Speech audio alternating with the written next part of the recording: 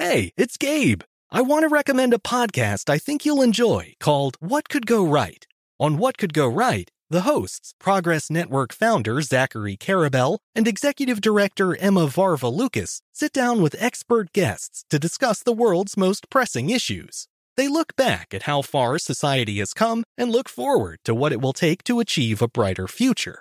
If you're looking for a weekly dose of optimistic ideas from smart people, listen to What Could Go Right wherever you get your podcasts. LASIK, LASIK.com. Have you been thinking about LASIK but not sure if you're a candidate? Just go to LASIK.com/quiz and take our free candidacy quiz. In just a few minutes, you'll know if LASIK is likely right for you. And if it is, we'll connect you with experienced LASIK doctors in your area. Start your journey towards 20/20 vision. Take our free candidacy quiz at LASIK.com/quiz. Yeah, LASIK.com. Easy to remember, so you know where to start. LASIK, LASIK.com.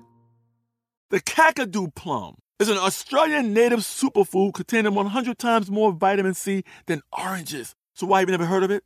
PR. No one's drinking a Kakadu smoothie? I'm JB Smoove, and that was a full episode of my new podcast, Straightforward, inspired by guaranteed straightforward pricing from AT&T Fiber. Get what you want without the complicated. AT&T Fiber, live like a gigillionaire. Available wherever you get your podcasts. Limited availability in select areas. Visit AT&T.com/hypergig for details. When you buy Kroger brand products, you feel like you're winning. That's because they offer proven quality at lower than low prices. In fact, we guarantee that you and your family will love how Kroger brand products taste, or you get your money back. So next time you're shopping for the family, look for delicious Kroger brand products, because they'll make you all feel like you're winning. Shop now, in-store, or online. Kroger, fresh for everyone. This Day in History class is a production of iHeartRadio.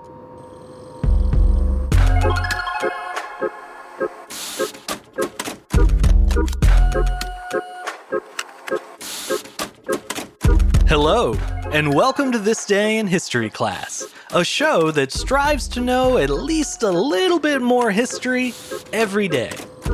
I'm Gabe Luzier, and today we're looking at the origins of the jukebox, a vital part of music history that's just as fun to look at as it is to listen to.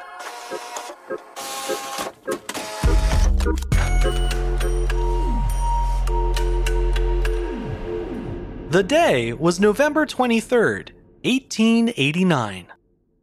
An early forerunner of the modern jukebox was installed for public use at the Palais Royal Saloon in San Francisco, California. The name jukebox wouldn't be applied for another 30 years or so. When it was invented, it was known as a nickel-in-the-slot player. It may have looked drastically different from what we now know as a jukebox, but its purpose was about the same. It allowed people to listen to music in a bar or restaurant without the added cost of live performers. The first nickel-in-the-slot was invented by Louis Glass and William Arnold, who both worked at the Pacific Phonograph Company in San Francisco. They realized that although the phonograph had captured the public's attention since its creation in 1877, the machine was still too expensive for most people to afford. So, in an effort to bring music to the people, and to make some money in the process, Glass and Arnold decided to rig up a coin-operated device that would allow people to listen to a recording without having to buy their own. To be fair, other inventors were working on similar machines around that same time, but Glass and Arnold were the first to unveil a functioning version to the public. The first model they built consisted of an Edison Class M electric phonograph housed inside an oak cabinet with a coin slot mechanism attached. So far, so jukebox. But here's where things start to differ. The first machine had no speakers or amplifiers. Instead, it had 4 tube-like listening devices connected to the phonograph. It's a little hard to describe, but if you picture 4 stethoscopes attached to a big wooden box, you're not far off.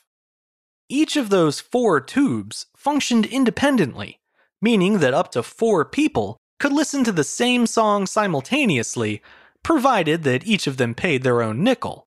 Also, for any germaphobes out there, you'll be thrilled to know that patrons were supplied with towels so they could wipe off the ends of their tubes before or after each listen. Another difference from later jukeboxes was the amount of songs on offer. Modern jukeboxes have many, while the first jukebox had one. The single song was housed on a wax cylinder inside the cabinet, which could be swapped out periodically to give customers something new to listen to.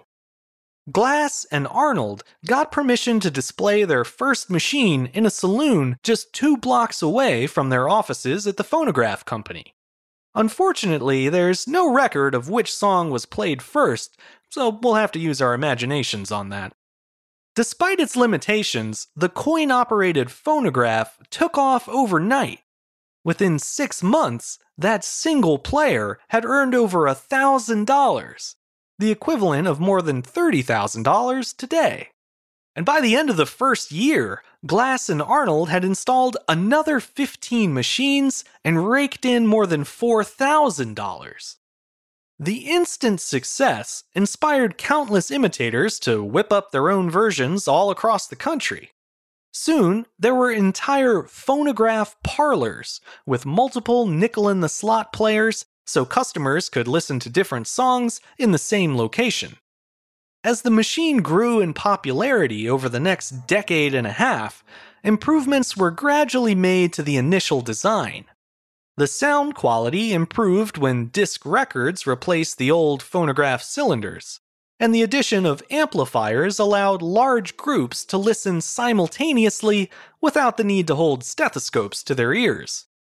The next major innovation came in 1905 when Chicago-based inventor John Gable debuted the Automatic Entertainer, a coin-operated, disc-playing phonograph that featured 24 songs to choose from, though the discs still had to be selected manually. 13 years later, another inventor, Hobart Niblack, created a part that could change records automatically, leading to the debut of the first selective jukeboxes in the 1920s. That decade presented a challenge to automatic phonographs due to the emerging technology of radio. Record sales and jukebox usage took a dive when people realized they could hear music for free on the radio. The hard times kept on coming in the 1930s when the Great Depression left most families with little money for recreation, even just a nickel. However, once the Depression ended, jukeboxes bounced right back, more popular than ever in a country that was itching to get out and dance again. It was around this time that the automatic phonograph finally started to look like a jukebox. The big 4 companies in the industry were AMI, Rockola, Seeburg, and Wurlitzer. These manufacturers introduced now classic jukebox features, such as flashy light-up displays and numbered and lettered buttons that were used to select specific songs.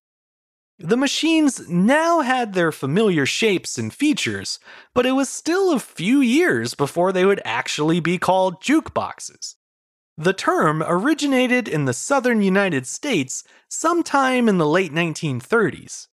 It was based on the term juke joint, which was regional slang for a rowdy bar or dance hall with lots of loud music. The word juke comes from the Creole language and is an adjective that means wild, bad, or wicked. Once the name was set, jukeboxes entered a golden age, with their peak popularity running from the 1940s through the mid-1960s. In fact, by 1945, 75% of all the records produced annually in the United States were put into jukeboxes. The radio shook things up again in the 1950s when the invention of the transistor introduced the world to the joys of portable music. Jukebox sales and usage began to slide from there, but they remained staple fixtures in plenty of diners, bars, and restaurants.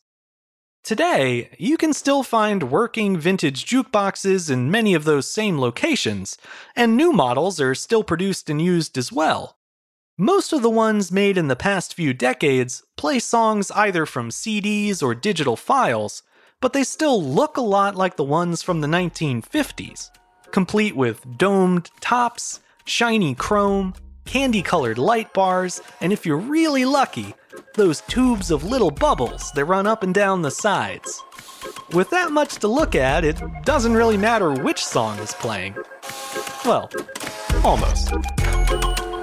I'm Gabe Luzier, and hopefully you now know a little more about history today than you did yesterday. You can learn even more about history by following us on Twitter, Facebook, and Instagram at TDIHC Show. And if you'd like to share your favorite jukebox selection, you can write to me at thisday@iheartmedia.com. My own favorite is J17. Can't get enough of that one. Thanks to Chandler Mays for producing the show, and thank you for listening.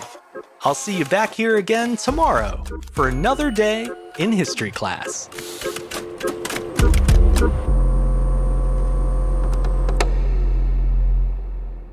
For more podcasts from iHeartRadio, visit the iHeartRadio app, Apple Podcasts, or wherever you listen to your favorite shows. With the new Dexcom G7, you can achieve better diabetes results without painful finger sticks. It sends your glucose numbers to your compatible phone or watch, so you can always see where you are and where you're heading. See how food and exercise affects your glucose, making it easier to spend more time in range and lower your A1C. Take control of your diabetes with the #1 recommended CGM brand. It's easy to get started today at Dexcom.com. That's Dexcom.com. Dexcom data on file 2023. If your glucose alerts and readings from the G7 do not match symptoms or expectations, use a blood glucose meter to make diabetes treatment decisions. For a list of compatible devices, visit Dexcom.com/compatibility. From BBC Radio 4, Britain's biggest paranormal podcast is going on a road trip. I thought in that moment, oh my God, we've summoned something from this board. This is Uncanny USA. He says, somebody's in the house, and I screamed. Listen to Uncanny USA wherever you get your BBC podcasts, if you dare.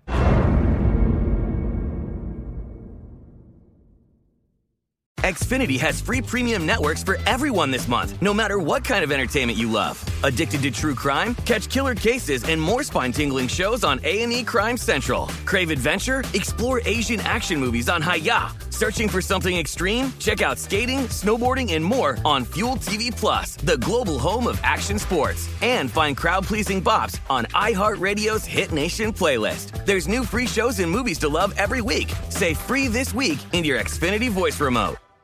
This is Malcolm Gladwell from Revisionist History. eBay Motors is here for the ride. With some elbow grease, fresh installs, and a whole lot of love, you transformed 100,000 miles and a body full of rust into a drive that's all your own.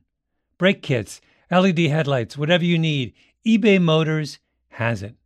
And with eBay Guaranteed Fit, it's guaranteed to fit your ride the first time, every time, or your money back. Plus, at these prices, you're burning rubber, not cash. Keep your ride or die alive at ebaymotors.com. Eligible items only. Exclusions apply.